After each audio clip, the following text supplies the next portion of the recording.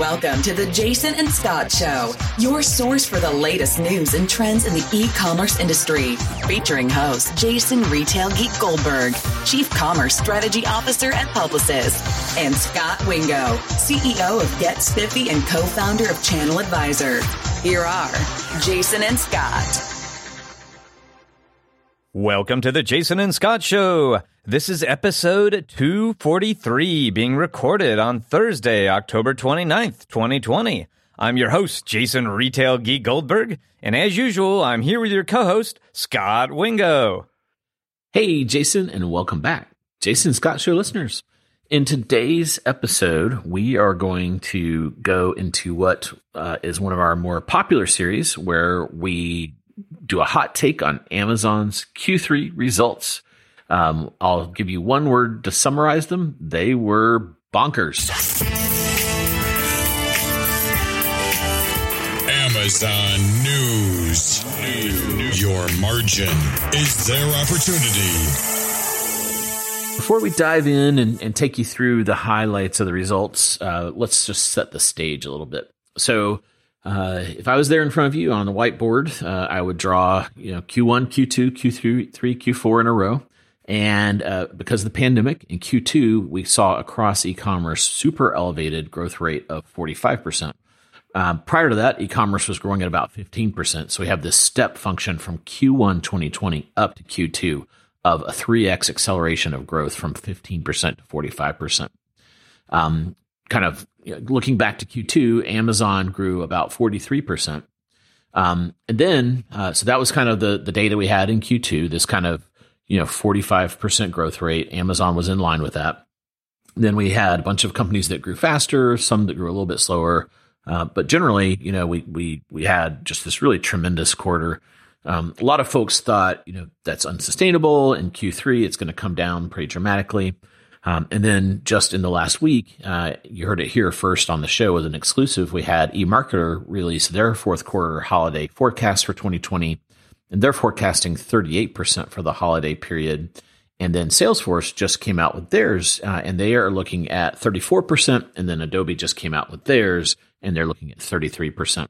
So we have this kind of interesting bracket, if you will. Over on one side, we have Q2 that was at 45%. And then over on the other side, we have Q4, which, if we look at kind of this range of 33 to 38%, we'll call it 35% on average if we kind of triangulate on the three forecasts there.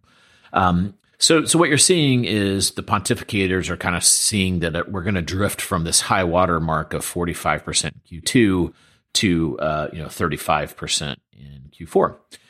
So that's the stage that had me very interested to see where does Q3 come in, because if we if we are below that 35% growth rate, that's interesting, and if we're way above it, maybe those holiday forecasts are a little on the conservative side. So that's kind of the macro stage coming into this quarterly release. We did have a couple, just kind of the way the earnings results fall. We had three folks report in this kind of e-commerce cohort before Amazon did today. So let's see. I think first we had eBay, and they were at 26%. So that would indicate if you just had that one data point, you'd say, "Oh, wow, we must have seen a really big acceleration." eBay's been lagging the market already, so that one's not a huge surprise.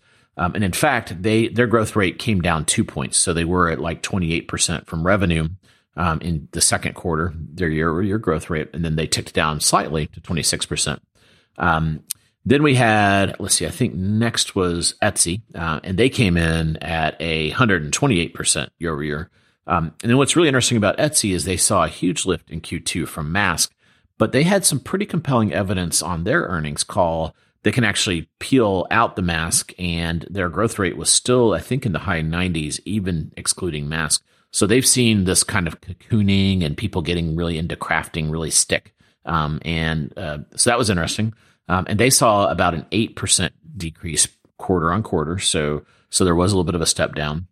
And then we had, I think yesterday morning, or it was this morning, we had Shopify, and they came in at 96% year over year growth.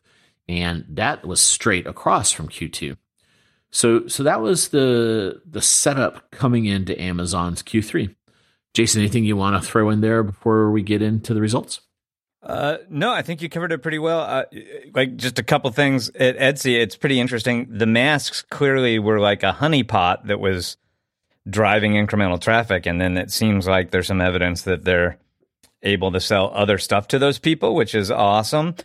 The traditional craft stores also are way up, like Michael's and Hobby Lobby, so it does make sense that people are using their quarantine time to get into hobbies more. And I want to say I saw a data point that Etsy has also added a ton of new sellers as a result of COVID. So they really feel like one of the across-the-board beneficiaries.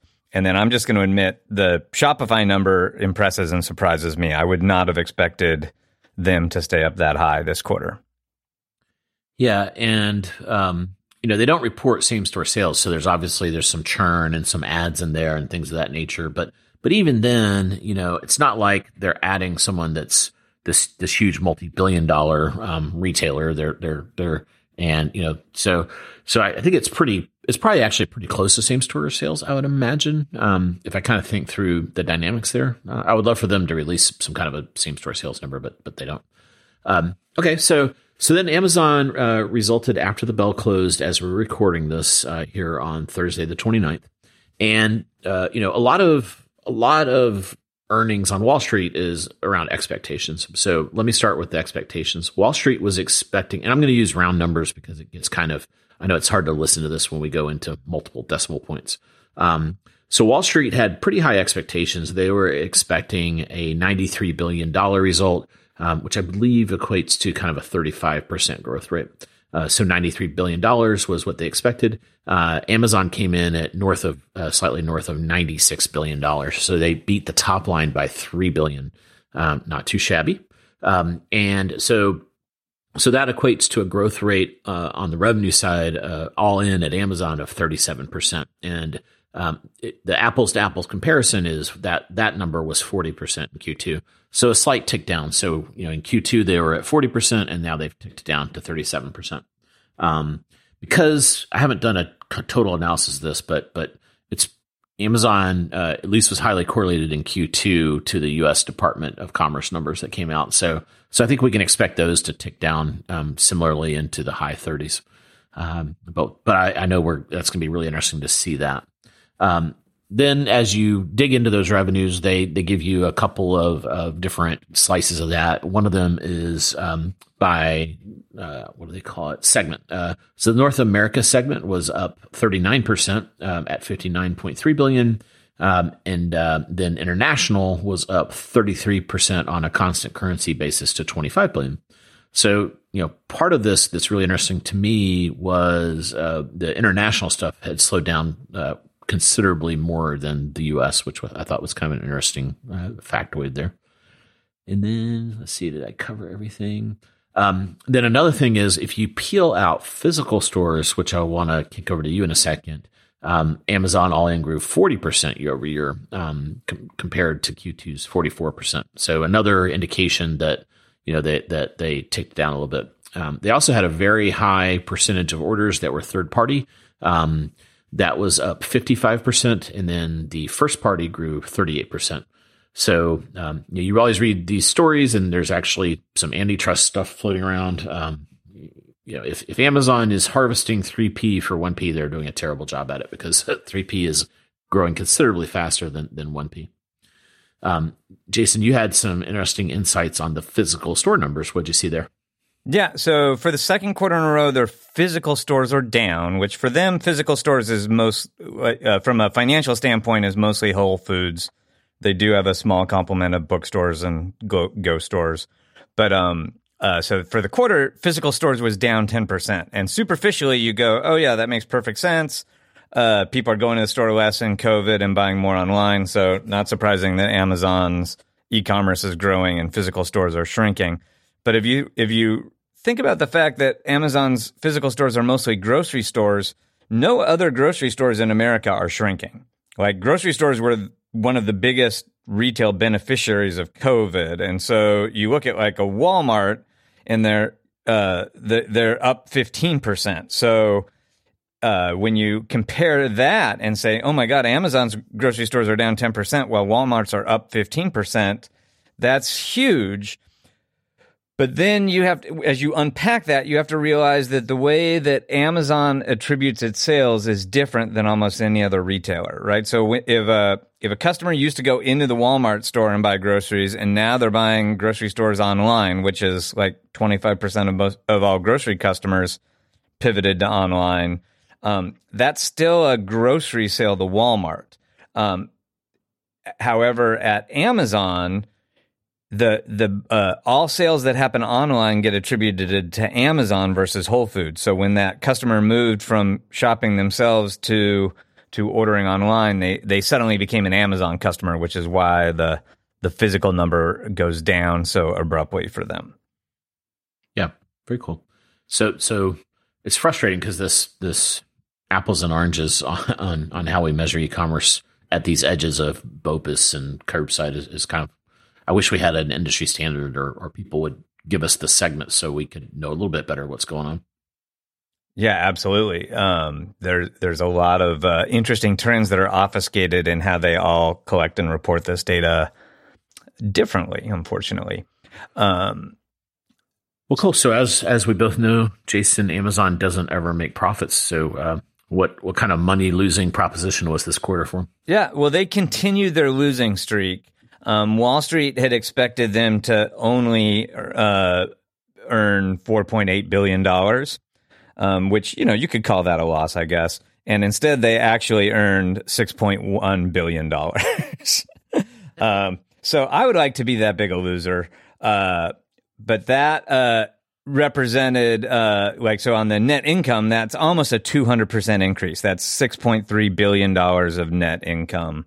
Which if you're an investor, that earning per share comes in at like $12.37, which is near double the consensus, which was $7.41. So I think they call that a beat. Yep.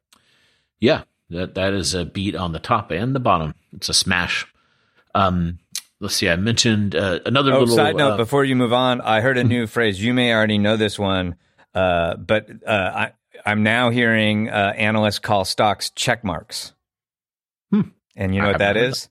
That's the stock has recovered from the COVID dip, and now it's back up above its previous level. Oh, nice. Kind of another way to say yeah, that's why I thought you would enjoy it so much, because you're such a big fan of the Steve V. Yeah, I'm going to work that into my vocabulary here.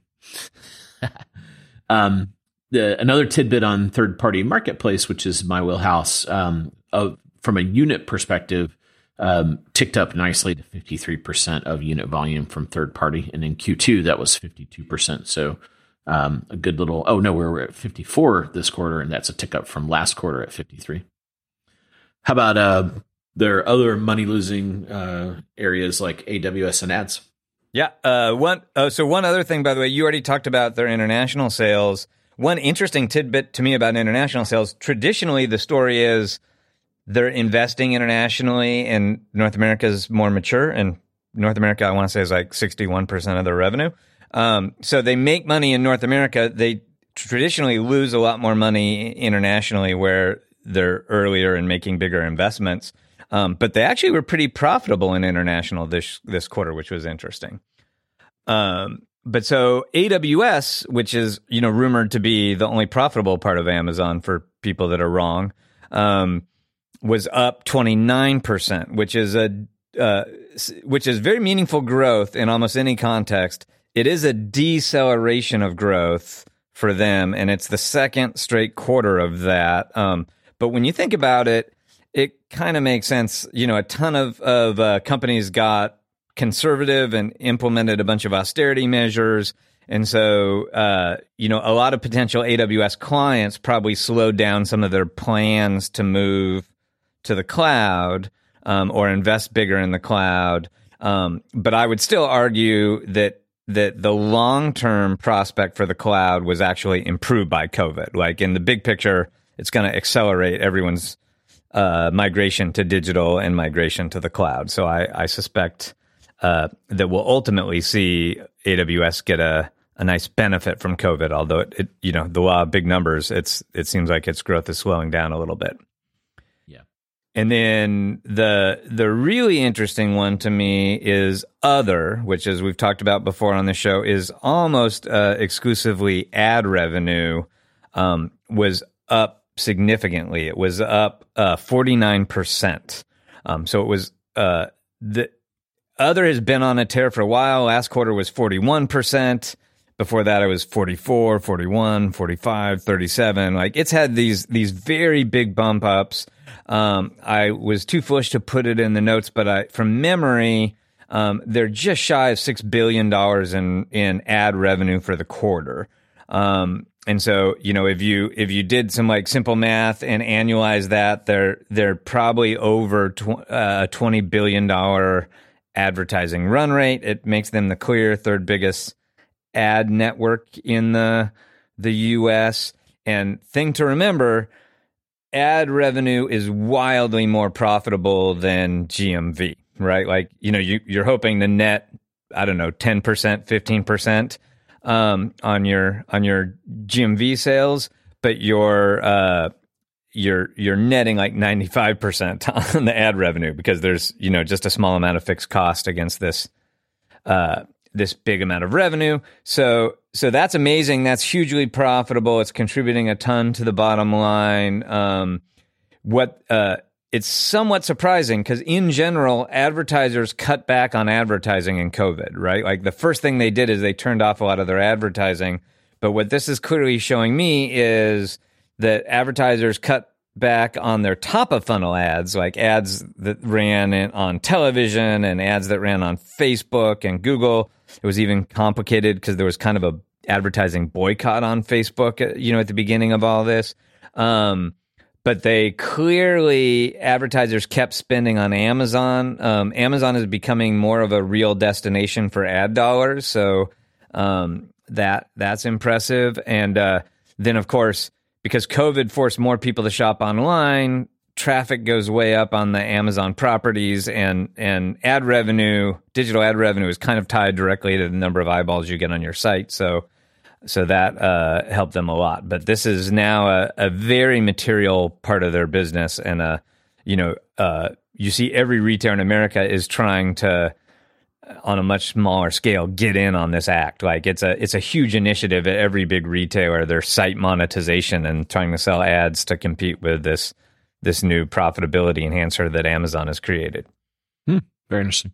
And I should just point out we've been facetious about the money losing stuff, and for a while. So if you think about the four segments, and there's more, but we'll talk about the four. So you've got North America retail, international retail, AWS/cloud computing, and then other, which is largely ads.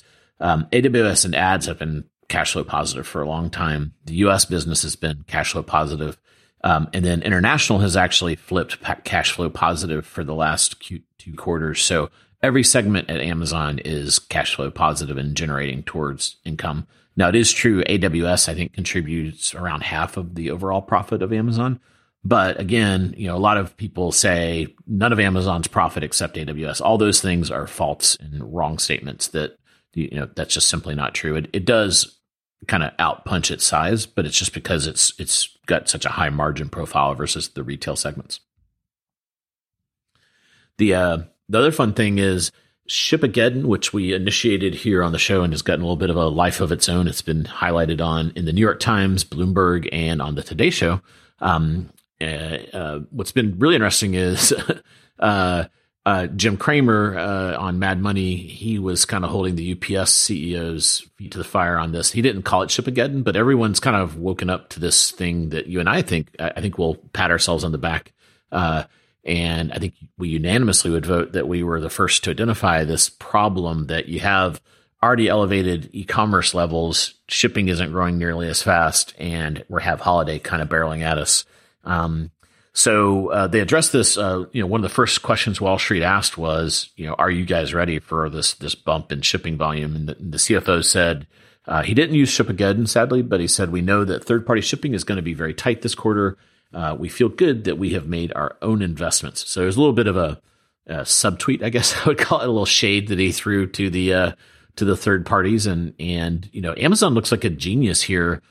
Wall Street was not a huge fan of them going into this DSP program when they announced it, and that they were going to build out their whole own direct-to-consumer fulfillment. It seemed kind of a little crazy at the time, but this was a genius. The pandemic has made that just an obvious smart choice to have done. Oh yeah, for sure.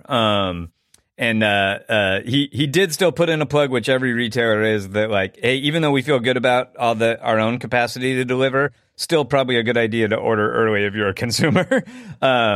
So for sure, for your Christmas presents, I would recommend you not wait till the last minute.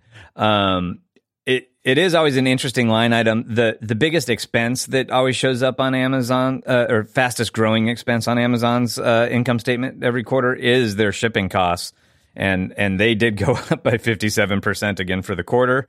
So that's a expensive part of doing business. And this isn't totally tied directly to their earnings, but just to highlight, they invested $30 billion in CapEx last quarter. That was mostly fulfillment centers. And they basically, for the year, from at the end of 2019, they were at 183 million square feet of fulfillment center space.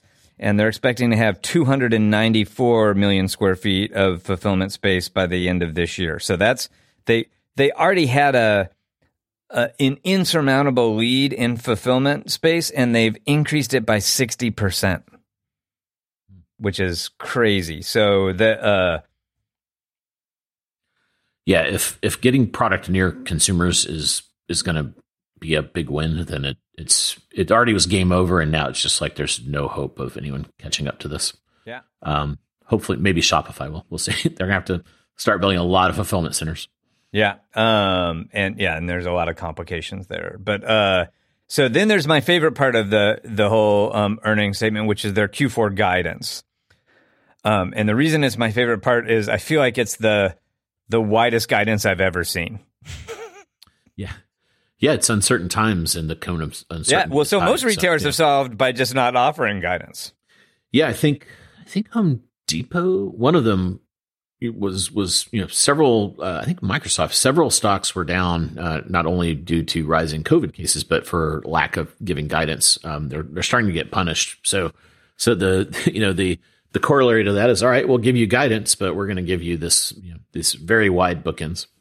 Yeah, so they're projecting between 28 and 38% growth for Q4, which is kind of in line with all those e-commerce estimates that we've seen. And for them, that would equate to $1 billion to $4.5 billion in income, which last quarter was $3.9 billion. So they're saying we could be down $2 billion from last year, or we could be up $500 million from last year. A couple of things to note, like ordinarily Q4 is more promotional, so income actually goes down. And then this year, remember, Prime Day is in Q4, right? Like these Q3 numbers we've been talking about ended September 30th, and Prime Day was in early October. So it'll be interesting to see how that impacts their Q4. And then, one thing that got a lot of analysts' attention is they estimated that they'll have $4 billion in incremental COVID costs just for Q4. And at first, people thought that was hard costs, and they're like, well, wait, what are you spending $4 billion on? And then what it turned out is the bulk of that is an estimate of lost productivity as a result of COVID. So they have to social distance people in the fulfillment centers, which means they pick a little bit slower, and so there's more inefficiencies. They've had to hire a bunch more people, and those people are slower to ramp up, so there's a bunch of inefficiencies there. So that's part of why the despite the significant growth, the income is still down, is because they're expecting they're going to have to spend a lot more on COVID. Yeah, and then the last thing I would highlight in this hot take is I always like to pick through the press release and see what they're talking about. It's been funny watching Amazon for 20 years because the press releases are just getting really long because the bullets of everything they've done in the quarter, there's just like so many more bullets of stuff they're doing. So it's always like, we introduced 800 Echo devices and we did this and that. And it's amazing how much this $1.7 trillion company is banging out on a quarterly basis. But a couple tidbits I thought listeners may be interested in. And you were very early on kind of catching on that Amazon may have some aspirations around healthcare. They did call out that I think they said by mid-November, they will be doing 50,000 COVID tests a day across 650 sites. So that's kind of interesting. There's almost like a little clinic inside of the Amazon fulfillment centers, I imagine, is what they're talking about to make sure that they're catching all this stuff early. And then another area I always keep a close eye on is this fulfillment program that they call the delivery service providers, or DSPs. In there, they talked about they now have 1,700 DSPs, and the DSPs are the small businesses that they 1099 with that they have many trucks per partner. So they have 1,700 partners. And then within that ecosystem, they've created over 100,000 jobs, delivered 2.2 billion packages, and paid $5 billion to small businesses, which by that they mean those 1,700 DSPs have earned that much. The way it works is they get paid a little bit per package, just like a FedEx or UPS would. So I thought that was an interesting call out. I hadn't seen that specific before.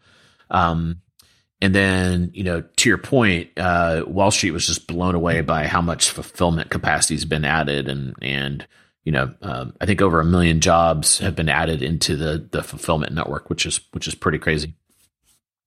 So that's the details. Jason, let's pop back up to 30,000 square feet. Now that we kind of know how the 800-pound gorilla did in Q3, does that change your overall view of what the holiday is going to look like? Do you think, do you buy into that 35% kind of zone? I still do, and here's why. If you think of all of retail, e-commerce is a smaller sliver. It's like 15% of the $5 trillion in consumer spending. Traditionally, Q4 disproportionately skews e-commerce, right? So you would normally expect a much richer mix for e-commerce in Q4 because there's a lot of people that don't use e-commerce for their day-to-day purchases, but they do use them for their incremental holiday spending. And so the Q3 was super interesting to me because obviously Q2, everyone panicked and had to do e-commerce. So we saw that huge spike from the traditional 15% growth to 45% growth. Q3 was going to be really interesting because you might have expected that to settle down more, right? And now, it's still early in the Q3 earnings season, but our first indications are that they maintained that level of growth.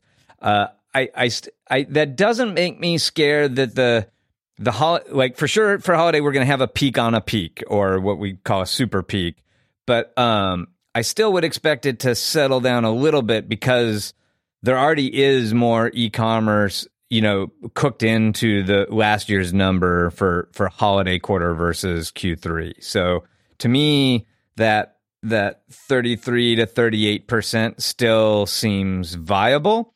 Every CEO talks about how much uncertainty there is. Every forecaster talks about how there's a much bigger deviation.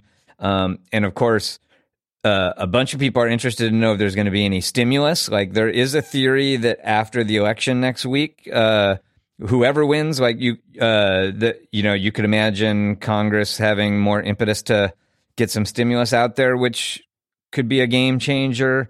And then, at the moment, there's a lot of people that feel like COVID is going in the wrong direction and that could have a derogatory effect. So a lot of uncertainty, but to me, I guess if I had to wager my own money, I still feel like that high 30s is a reasonable place for e-commerce next quarter. What do you think? I do. I kind of, it feels like we're settling in there. I do, I think we still have a pretty big Shipageddon problem at 35%. And I think because of this cone of uncertainty, let's say we bump up to 40% or kind of the high end of that range. And we're kind of up in the 38 to 40%. I think it's going to make it worse. And, one of the things I'll tease is I've been working on a model. And one of my concerns is we get into the Cyber 5 and that creates enough of a glut in the system that it doesn't ever really recover. So because I think it's going to be hyper compressed this year around there because everyone's motivated to get you to shop early. So we could have this kind of, what we would say here in the Southeast is the snake could be eating a pretty big pig that it's not able to digest. And that that could cause that could really accelerate this Shipageddon problem. So that's what I'm going to be keeping a pretty close eye on. Yeah, no, I think that's a legitimate concern. I had foolishly been expecting the Cyber 5 to be somewhat diminished this year because of the problem you mentioned. A lot of retailers would have a vested interest to flatten it out, but like frankly, all the forecasters disagree with me, and they think it's going to be a monster Cyber 5, and that you're exactly right. That's going to really gum up the works. We, of course, talked a lot about the big shippers all have a quota, so they simply aren't going to be able to put more packages into FedEx than they've already agreed to.